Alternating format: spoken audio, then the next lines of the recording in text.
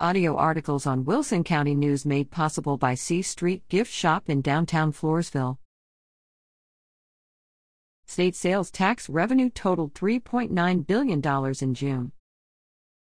Texas Comptroller Glenn Hagar has said state sales tax revenue totaled $3.92 billion in June, 6.8% more than in June 2022.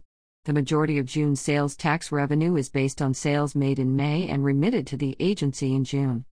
Total sales tax revenue for the 3 months ending in June 2023 was up 5.9% compared with the same period a year ago. Sales tax is the largest source of state funding for the state budget, accounting for 56% of all tax collections. Texas collected the following revenue from other major taxes: motor vehicle sales and rental taxes, $597 million, up 2% from June 2022. Motor fuel taxes, $324 million, up less than 1% from June 2022. Oil production tax, $456 million, down 33% from June 2022. Natural gas production tax, $184 million, down 58% from June 2022.